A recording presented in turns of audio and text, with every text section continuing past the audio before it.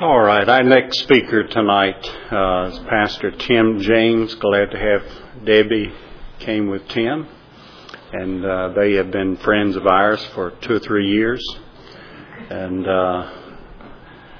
we go back a long ways, and we're thankful to God for their friendship. And Tim, faithful servant of the Lord, Sequoia Baptist Church in Cherokee, North Carolina, since 1978, or you went down there.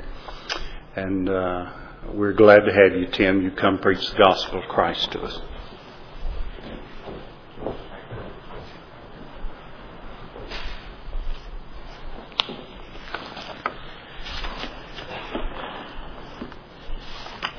Well, it's a delight to be back up here among all y'all pretty Michiganders. I always look forward to this time of year to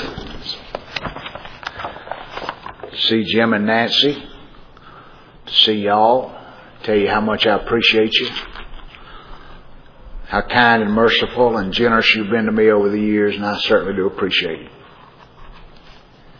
I told Gary I was going to preach a legalistic message tonight. Thought I would. Turn to 2 Corinthians chapter 7.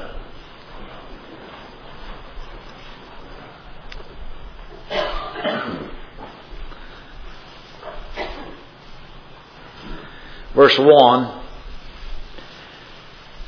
says, "Having therefore these promises, dearly beloved, let us cleanse ourselves from all filthiness of the flesh and spirit, perfecting holiness in the fear of the Lord." I can see by some of your faces you're already saying, "I wish you'd shut up." Several times over the years, after preaching the gospel in different places, and even occasionally after preaching it at home, I've been confronted with this passage of Scripture by someone who is put off by the truth of the pure, sovereign grace of God in the salvation of sinners. The fact is, one cannot preach grace without, on occasion, being charged with antinomianism. It's an impossibility. If you preach grace, somebody's going to call you an antinomian. I'm always amazed that a person can think this one verse is the standard for all others, when just the opposite is true. Several years ago, I was in Louisville, Kentucky, before Pastor Daniel Parks took over as pastor of that church at Redeemer Baptist Church. There was another fellow there that had invited myself, Donnie Bell, Don Fortner, and Todd Nybert to preach up there. And he'd also invited some preachers from a very legalistic church up in New Jersey. And they'd come down too. Well, we didn't know anything about these other guys. But they had already been told about us, because the preacher who was there at the time was going to leave being a Baptist pastor and was going to be ordained a Presbyterian pastor. And he gave this Bible conference to see how he could split the church, and how many he could take with him, and how many he could leave behind. Now, that's what was going on. We didn't know any of this stuff. Well, after I'd preached, and Brother Donnie and Don had preached, this fellow got up. I can't remember his name. He was from Owensboro, Kentucky. I probably could remember his name, but I don't want to remember his name. And this preacher got up and compared the life of a Christian to walking a tightrope. You see, he said a tightrope walker needs a rope. And he also needs a long pole for balance. So this preacher said the balance pole was righteousness. And he went on further to say that on one end was the righteousness of Christ, and on the other end was our personal righteousness. I was angry. Don Fortner was sitting behind me with Shelby, and she saw that my ears were turning red and my neck was turning red, and I was just sitting there gritting my teeth. And she leaned up and touched me on the shoulder and said, "You want some gum?" And I said, "Do you have a gun?"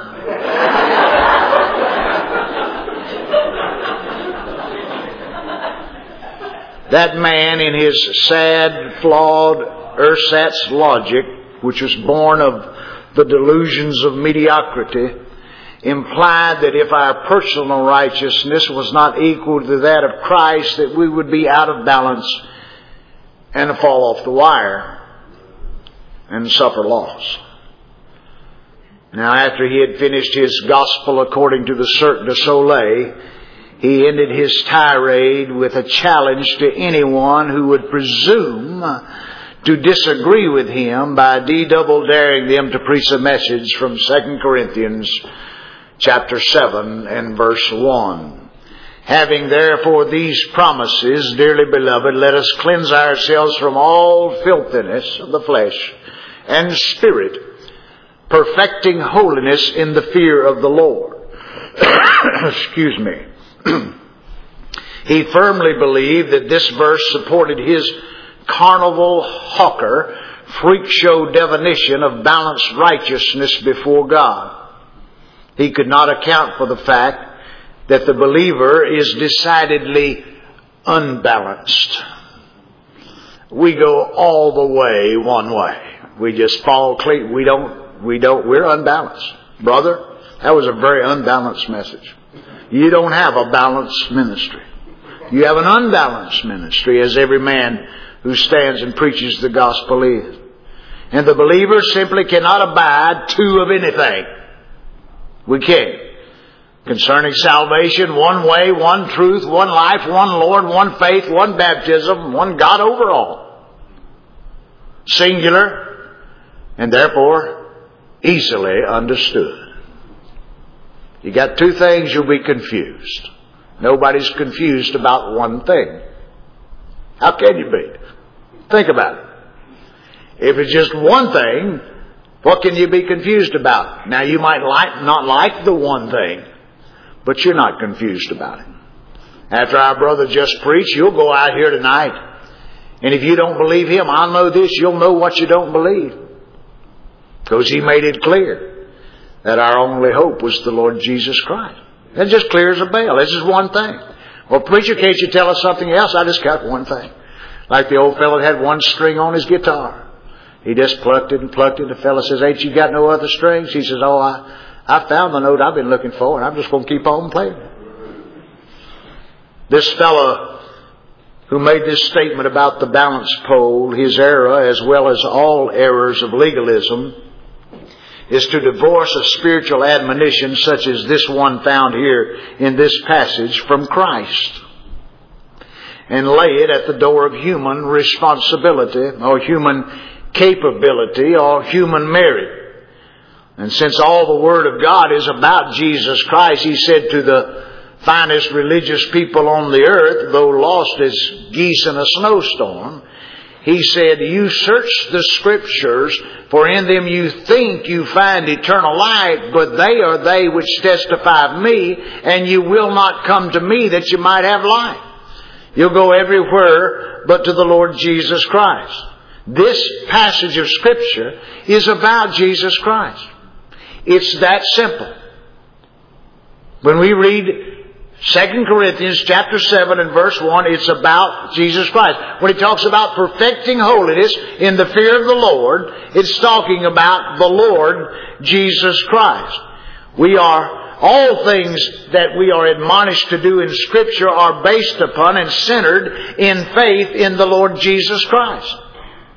We are told to forgive others. How? On what basis? From what place? As Christ has forgiven us. We're told to love others as Christ has loved us. We are commanded to give because God has freely given us all things in Christ and withheld nothing from us. We are commanded to pray without ceasing because Christ ever lives to make intercession for us. It's all about Him and nothing else. Genesis 1:1 to Revelation 22 is all about Him. This is His book. It's His story. It's all about Him. Now, in this context, the translators started a new chapter with verse 1 of chapter 7. Perhaps they did so to connect it with the verse that follows. Verse 2 says, "Receive us, we have wronged no man, we have corrupted no man, we have defrauded no man." People like to say things like that, and Paul was telling the truth. Receive us because we've not done that. And I suppose they attached verse 1 to verse 2 because it sounds like that's where it ought to be. That's not where it ought to be. That's not where it ought to be. It's not about verse 2. It's not about verse 2. These are gospel imperatives that every believer is to follow. We are to not defraud men. We're always to be honest and upright and not to corrupt men. Those are gospel imperatives. Read Romans chapter 13. Paul gives us several things that we are to do. To owe man nothing but to love one another. For in this is the fulfilling of the law and so forth. These are gospel imperatives. But character and conduct, they do matter. They just don't count. Did you hear that? Character and conduct do matter. They just don't count because character and conduct flow from a revelation of an understanding and appreciation of how our Lord has graciously dealt with us. We love Him because He first loved us. We love each other because He loved us. That's why we do it. There's no other reason for it. The first two words of verse 7 connected to the previous verses. Having therefore. Now that's just, you don't throw things in like that unless they connect to something else. Having therefore these promises. These words address the promises declared in the last few verses of chapter 6. They say, verse 17, "Wherefore come out from among them, and be ye separate, saith the Lord, and touch not the unclean thing, and I will receive you, and I will be a father unto you, and ye shall be my sons and daughters, saith the Lord Almighty." Those are precious promises. Having therefore these promises. And whatever the meaning of the remainder of this verse 1 of chapter 7 is inextricably married to, and that is without any possibility of divorce, it's inextricably married to and is based on and centered in the fact that those who are spoken of and spoken to here and admonished and warned, they have something. All of that is based on. Therefore, having therefore these promises. These folks have something. They ain't looking for something. They're not on a scavenger hunt for it. They don't have to eat the fish and spit out the bones to get it. They have it. Paul says, having therefore these promises. We got these. That's the basis for this. They possess it, and therefore they believe the aforementioned promises. They are not looking to gain or progress in any way, shape, or form concerning these promises. Why should they? They have them. They have them. Do you want these promises? No, I don't want them. I got them. Would you like to have them? No, I don't. I wouldn't like to have them. I have them. These are possessed promises. They are possessed promises. Every last cotton-picking one of them is possessed by the child of God. The word promise is throughout Scripture linked to Christ. It's always linked to Christ and is understood and embraced by the gift of faith. All the promises of God are yea, and they are amen in Christ to the glory of the Father by us.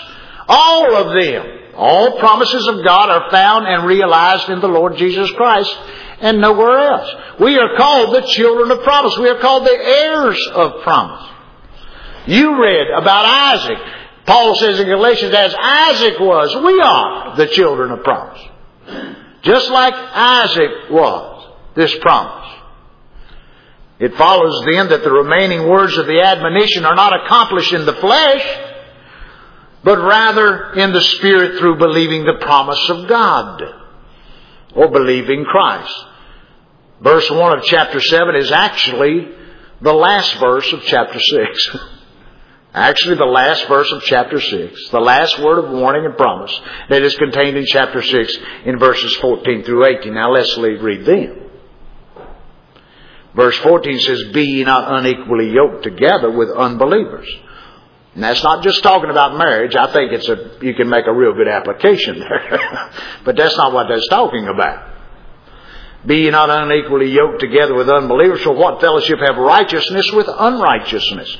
And what communion with light and darkness? Christ is righteousness, Christ is light. Everything else is unrighteousness and darkness. And what concord hath Christ with Belial, or the devil? Or what part hath he that believeth with an infidel, or an unbeliever? Or what agreement hath the temple of God with idols? For ye are the temple of the living God, and God has said, I will dwell in them and walk in them, and I will be their God, and they shall be my people." That's the promise of God. But you see what he's talking about here? This is important. Verse 7 is about that. It's about being unequally yoked together with unbelievers.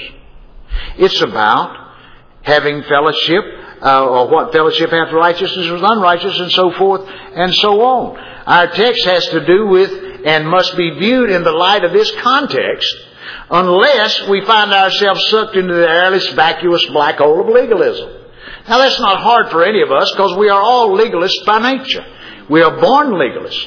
I myself am a legalist in recovery. That's what I am.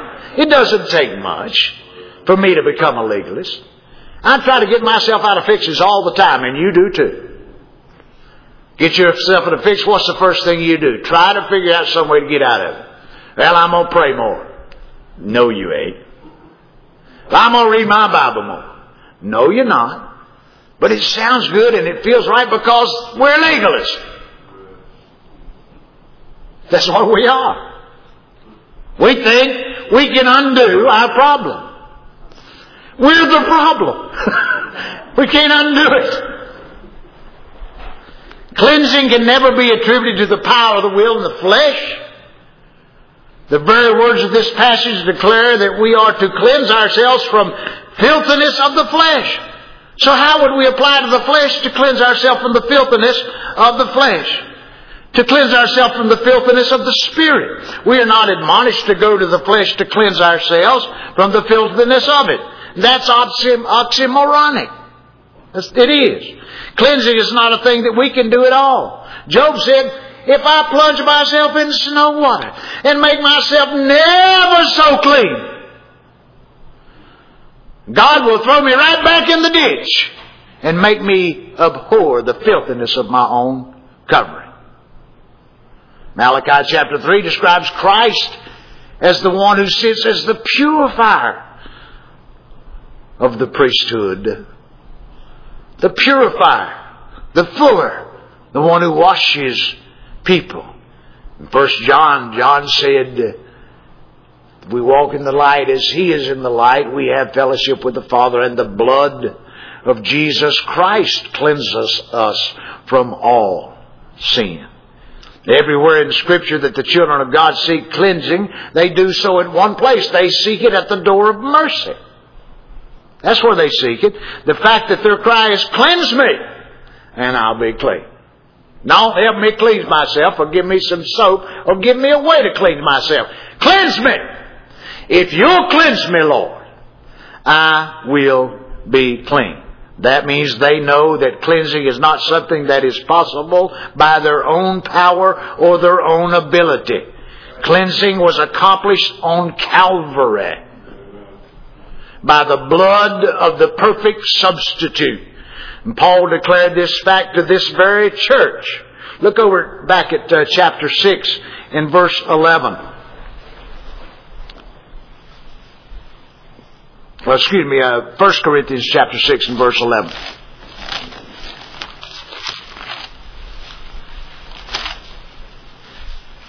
after he says that no drunkard or fornicator or idolater or adulterer or effeminate or abusers of themselves with mankind or thieves nor covetous nor drunkards nor revilers nor extortioners shall inherit the kingdom of God. He says, some of you were that way. Such were some of you. That doesn't mean all of you did all these things. It means all of you did some of these things. But you're washed. You're washed. You're sanctified and justified in the name of the Lord Jesus Christ by the Spirit. Paul says the same thing to Titus in Titus chapter 3 verses 4 through 8 if you have time to look at it. What is being said here is that cleansing is spiritual. It's spiritual. The flesh is neither quickened nor renewed. It never is, and cannot be made anything other than what it is. Legalism's desire is to make Adam look better, smell better, do better. That's religion's desire, to make Adam better. But let me tell you, Adam ain't getting no better.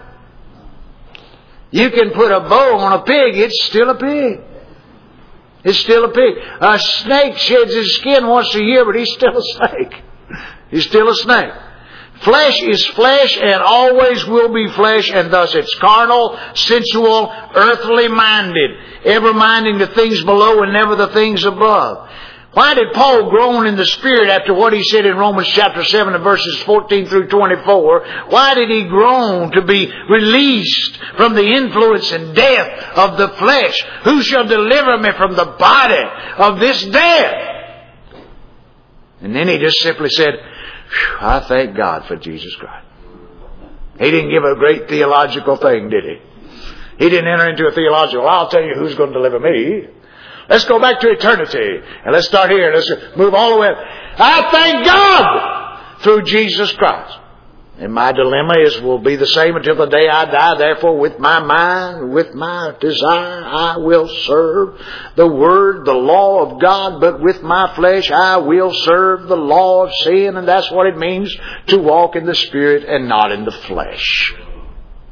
To know through the gospel that with your mind, your inner man, you serve God. Yeah, that's what you want. That's what you desire. But with your flesh, you'll always serve sin and death. So what a dilemma. For us, not for God. He fixed it. So what He sees in His children is perfection. Experimentally, experientially, they see nothing in themselves. But He sees His Son in them. He sees His Son. The flesh is neither quickened nor renewed. We need to always remember that. To apply to the flesh for perfection of holiness is as twisted kind of necrophilia. It's utterly absurd as going to the graveyard to find life. This admonition has to do with the spiritual. Having our minds stayed upon God by His grace. The Bible does say, mortify your members which are upon the earth. The Bible does say, mortify your deeds, the deeds of the flesh. But there's only one way that our members which are upon the earth can ever be mortified. This mortification is certainly not within the purview of our aptitude.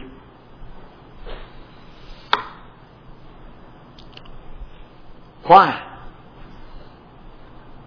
Because they're upon the earth. We're upon the earth. They're down here. So we can't do nothing about it. This mortification. Our Lord said, set your affection on things above and not on things of the earth. You see, there's an above and below in this situation. Our members on earth cannot mortify themselves. That's the flesh. One does not apply to the disease, embrace the disease, revisit the disease, or become reinfected with the disease in order to cure the disease. We are cleansed one way. And this will make no sense to you unless you know Christ. We are cleansed one way. The deeds of the flesh are mortified one way. Our members upon the earth are mortified one way. Only one. Are you ready? Look to Christ. That's it. Fix your eyes upon Him. That's the only way. The old hymn says of this wonderful singular manner, turn your eyes upon Jesus, look full in His wonderful face, and the things of the earth will grow strangely dim. They won't disappear, but they will get dim. And this is it in a nutshell. It's the answer. The believer looks to Christ for the appearing of Christ. The believer will be looking for Him because the believer has set his affection on Him and not on things of the earth. With affection on things above, the natural consequence is that the things of the earth are not attended to. It's not that you say, oh, I'm doing bad, I'm going to look at the bad things I do. Why do you want to do that? What good's it going to do? Well, I've been doing this, I got to stop doing this. Stop looking yonder. That's your problem. Look to the remedy. It's so simple and yet impossible apart from a work of grace. Set your affection on things above, and the things of earth will not be attended to. Mind the things of the Spirit and not the things of the flesh. The principle of one's inability to serve two masters here applies. The members that are on the earth are mortified by looking for the appearance of the Lord Jesus Christ. Look to Christ. Look only to Christ. In religion, ever about making the old man better and applying to the flesh to do so, will never be able to grasp that mortification of our members on the earth is accomplished with a look. But it is. Promise suggests hope. And we do not hope in our flesh. We do not hope in anything that we can see. You're looking horizontal. You ain't never going to have no peace in this world. Not a lick. Not a lick. A hope that is seen is no hope. Well, I believe you got to have some evidence of salvation. Why won't you show me yours? Huh? What's your evidence? Well, I pray. So does billions of people upon the face of the earth. Well, I love. Do you really? How well do you do that? Do you do it perfectly? Well, I'm afraid then it's unacceptable. Well, I go to church. Everybody goes to church. At least twice a year. What you going to show? Do you know there's only one evidence of salvation in Scripture?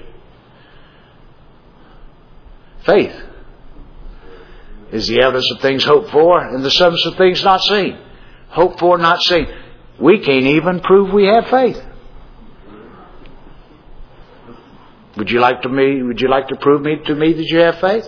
You can't. I can't prove to you I have it. In fact, I can't know you have it and you can't know I have it. Only I can know I have it and only you can know you have it.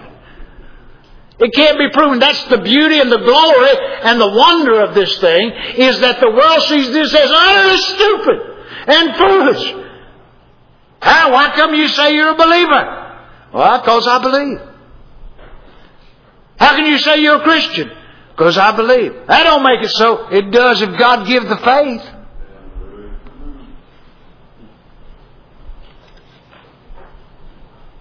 The only way the flesh is ever subdued is looking to the Lord Jesus Christ. I know it's unlikely, and it's as wonderful as it is unlikely.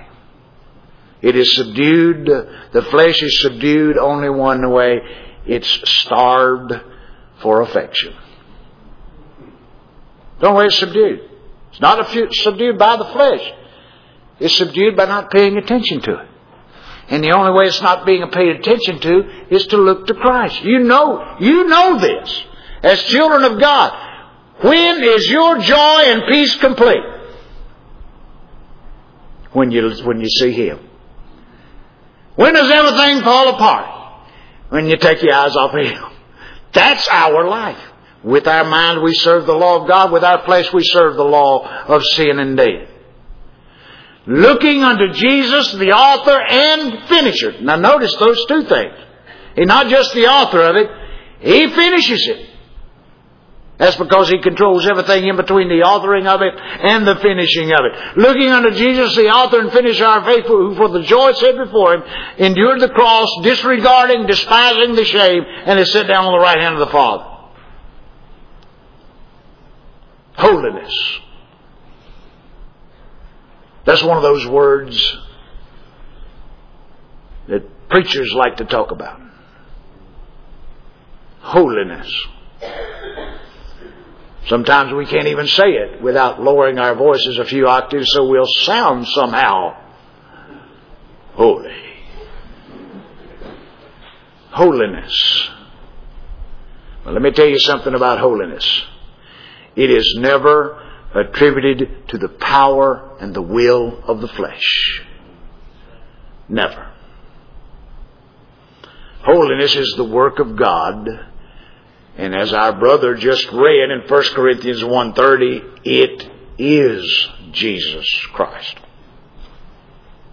He is our sanctification. What holiness have we but Jesus Christ?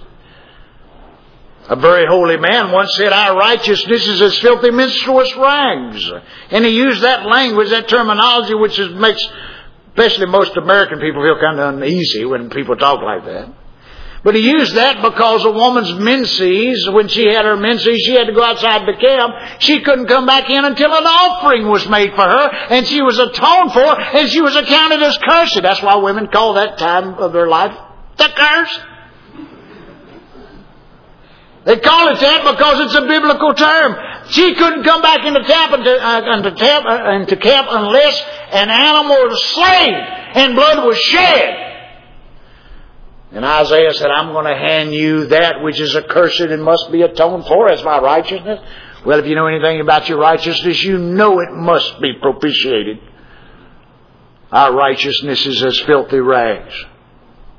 Christ is our righteousness.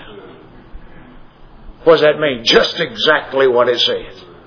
Jeremiah 23:6 says, the Lord our righteousness. Jeremiah 33:15 and 16 says, this is the name by which she shall be called, the Lord our righteousness. This is the name by which he shall be called. This is the name by which she shall be called. We've taken his name, evidently. We must be married to him, don't you reckon? The Lord our righteousness. Christ is our holiness. God hath made him to be unto us wisdom, righteousness, sanctification, and redemption. Holiness is a state of being. The only time you find the word holier in Scripture is a smoke in God's nose. The only time you find the word holiest is speaking of that inner place, that 15 by 15 foot cubicle where God met with one man one time a year over a bloody altar called the Ark of the Covenant. Holiness is a state of being. Be ye holy. Not act holy or try to act holy, but be. It's a state of being. And let me tell you something here tonight. You're sitting here and I know what you know about yourself because I know that about myself. But you, right now, at 8 minutes to 9, in the month of July, in Almont, Michigan, are as holy as you will ever be. You're as holy as you will ever be. You and I are not going to gain anything when we get to glory that we don't already have. We're just going to leave some things behind, thank God. This flesh, this carnality, this wicked heart. I'm going to leave that in the grave, let it rot, and let the worms have it.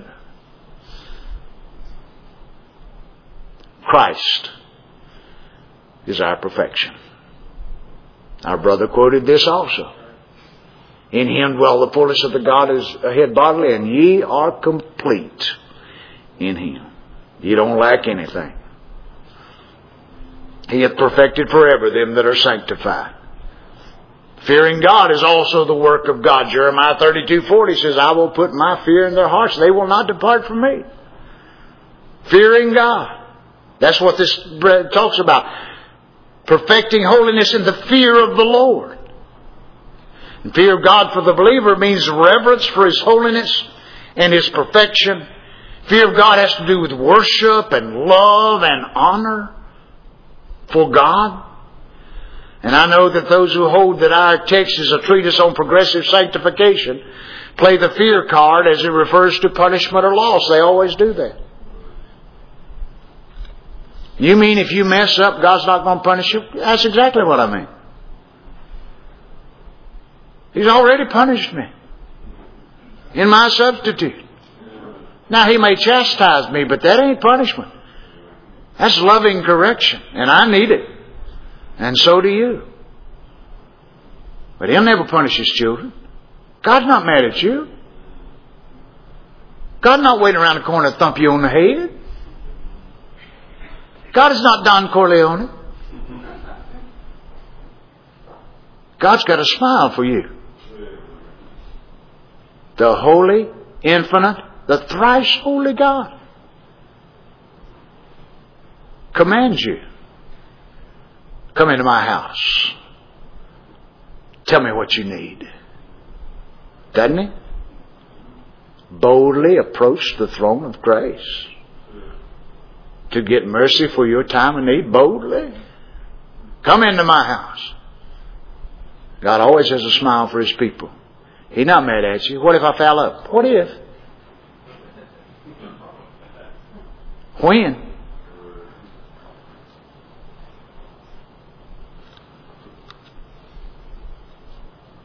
Men who believe in that sort of notion that God will punish His people, they themselves openly and usually with a frowning face, because they're the sourest bunch of people in the world, avow that they will never attain perfection, so they live in a constant slavish fear of the wrath of God falling on them. They speak of His sovereignty, but believe Him kind of impish, lurking behind every corner, waiting to thump them for the wrongdoings, or because they're slacking their rectitude. But the believer operates from an entirely different position, you see. We have the promises. We have them. They're ours. God dwells in him by His Spirit, by the Spirit of Christ.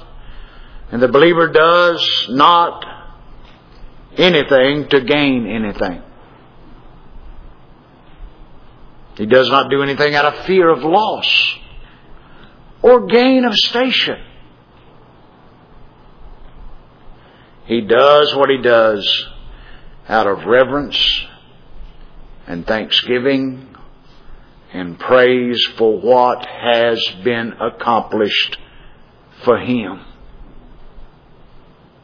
The believer does what he does not to be righteous or to be holy. He does what he does because he is righteous and he is holy. Perfecting holiness in the fear of the Lord then plainly is believing the promises of God by faith in Christ. There's no doubt that that's connected. That's what it means. Having said that, let's look again at our text quickly. The admonition is to cleanse ourselves of all filthiness of the flesh and of the spirit. The word filthiness is an interesting little word. It means an action by which anything is defiled, or doing something that defiles you. And we know from the mouth of our Lord Jesus Christ in Mark chapter 7 that that's not where defilement comes from outside of us. It comes from inside of us. But there's no contradiction here. This defilement or filthiness comes from a root word that means to pollute or stain. A thing is stained or polluted by coming in contact with something of a staining and a polluting nature.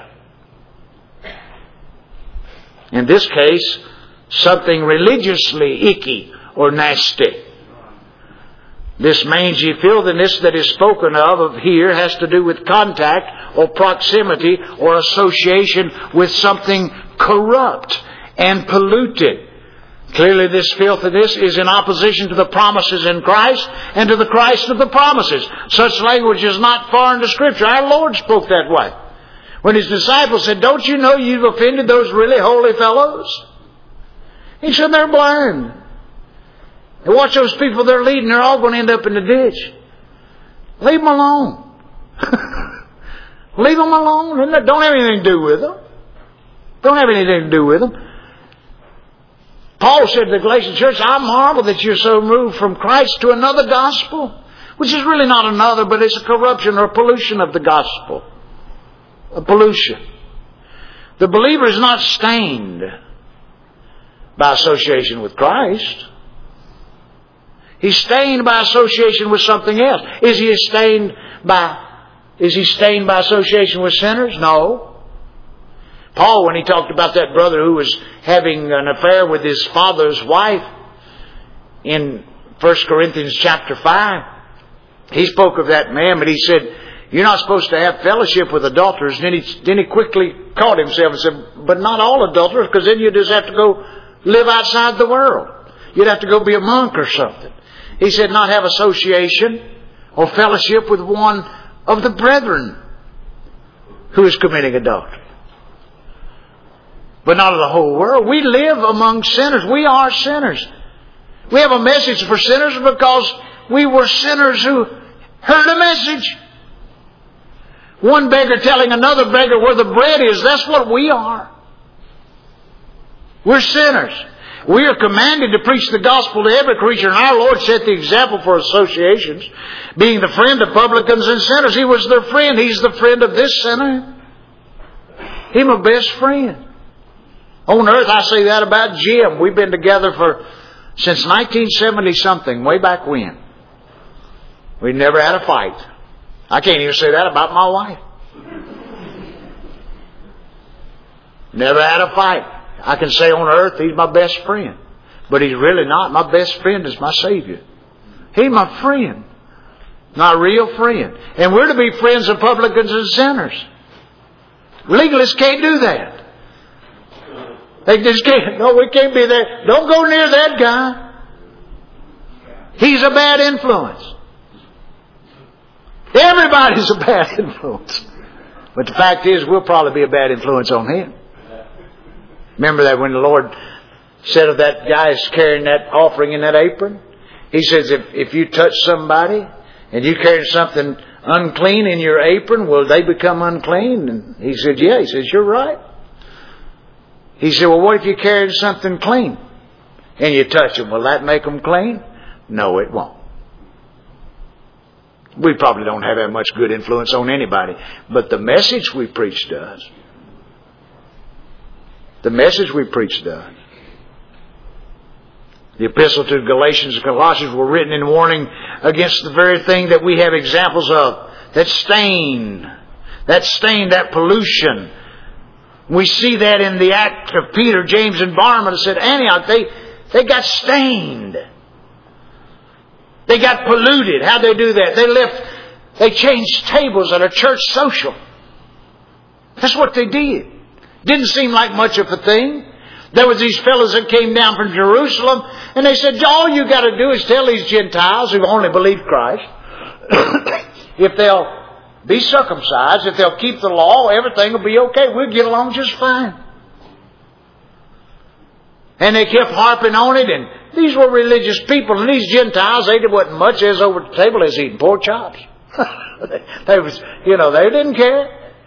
They were just happy because God had saved them by their grace, and they were free, they were at liberty, and they was happy. And these Jews come up and said, you can't be happy. That ain't right. You got to be sad like us. So we're going to circumcise you. We're going to cause you some pain, bud. And Peter stood there and listened to that for a while, and then he started sort of just sat down with them Judaizers. And what Paul said, you despise the grace of God. Peter, you despise the grace of God. He didn't say you formed another opinion and we accept you on that basis. He said you mock the gospel and you despise the grace of God, because if righteousness come by the law, then Christ is dead in vain. It's no small thing here. We are to cleanse ourselves from that which would pollute us or spot our garment. This cleansing has to do with the flesh and the spirit. It says filthiness of the flesh and the spirit. And this does not refer to the old man and the new man, or the spirit and the flesh that are always contrary to one another, or the war that goes on in our members to bring every consideration to the obedience of Christ. This is quite simply, since it has to do with this filthy contact, our body and our mind. We are to cleanse ourselves from the filthiness of our bodies and our minds by keeping ourselves from that which would rub off on us and contaminate us. That's what this is talking about. We are to present our bodies as a living sacrifice unto God, wholly acceptable, and it's a reasonable thing. We're to present our members as instruments of righteousness, and mind not the things of the flesh, and look not at things on the earth, but things that are in heaven. And this Paul declares is perfecting holiness in the fear of the Lord. This word perfecting settles it all. It means separate. Perfecting means, actually holiness means to separate. Perfecting means to finish or to bring to an end. And the word holiness finds itself in separation. So he's saying this matter of separation, let's get it over with. Let's get it final. Let's get it done. Let's get it done. Separation from what? Be not unequally yoked together with unbelievers. What fellowship hath righteousness with unrighteousness? What communion hath light with darkness? What concord hath Christ with Belial? Or what part hath the believer with the infidel? What agreement the temple of God with idols? With idols. In order to perfect holiness, we have to do just what our brother said, to reject the holiness that anybody espouses that is other than Jesus Christ. That's perfecting holiness. Get it over with. That's what Paul is saying. Let's get it over with. We are not to be yoke fellows with those who believe there is a righteousness other than Christ, or fellowship, or have communion with them, or be in concord, or agree with them. We don't separate from them by paying attention to them either. Paul would not give them an hour of his time in Galatia, wouldn't he? He said, I wouldn't give them an hour of my time. We separate from them by separation unto something else. Remember the principle. Things above, not the things of the earth. So we separate from them that despise the gospel of grace by being separated unto something else. Paul says it in Romans chapter 1. And I'll quit. Just hang on for a second or two. I'm sorry I've taken so long. Romans chapter 1 and verse 6.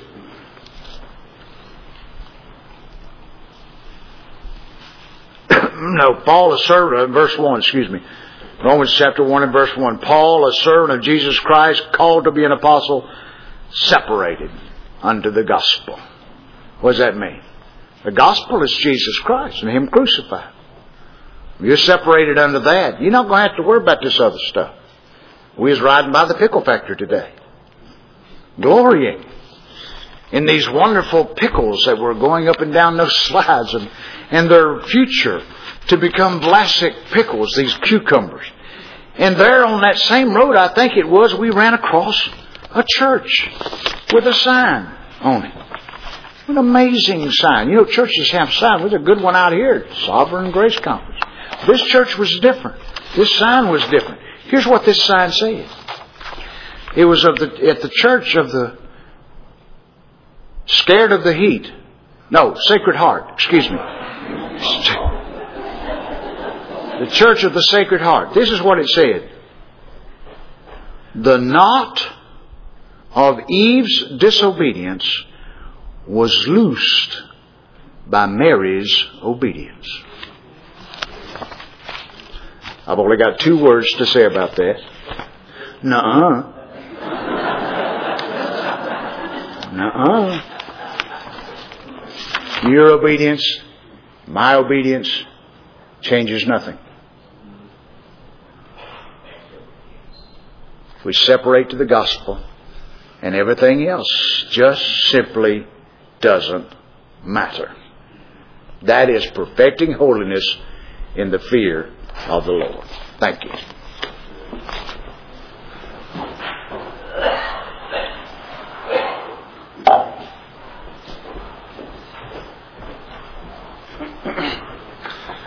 Let's thank you, Tim, for that excellent message. Number 17 in the red folder. I think this would be a good one to close the service with tonight. Number 17, complete in thee. Let's stand and sing.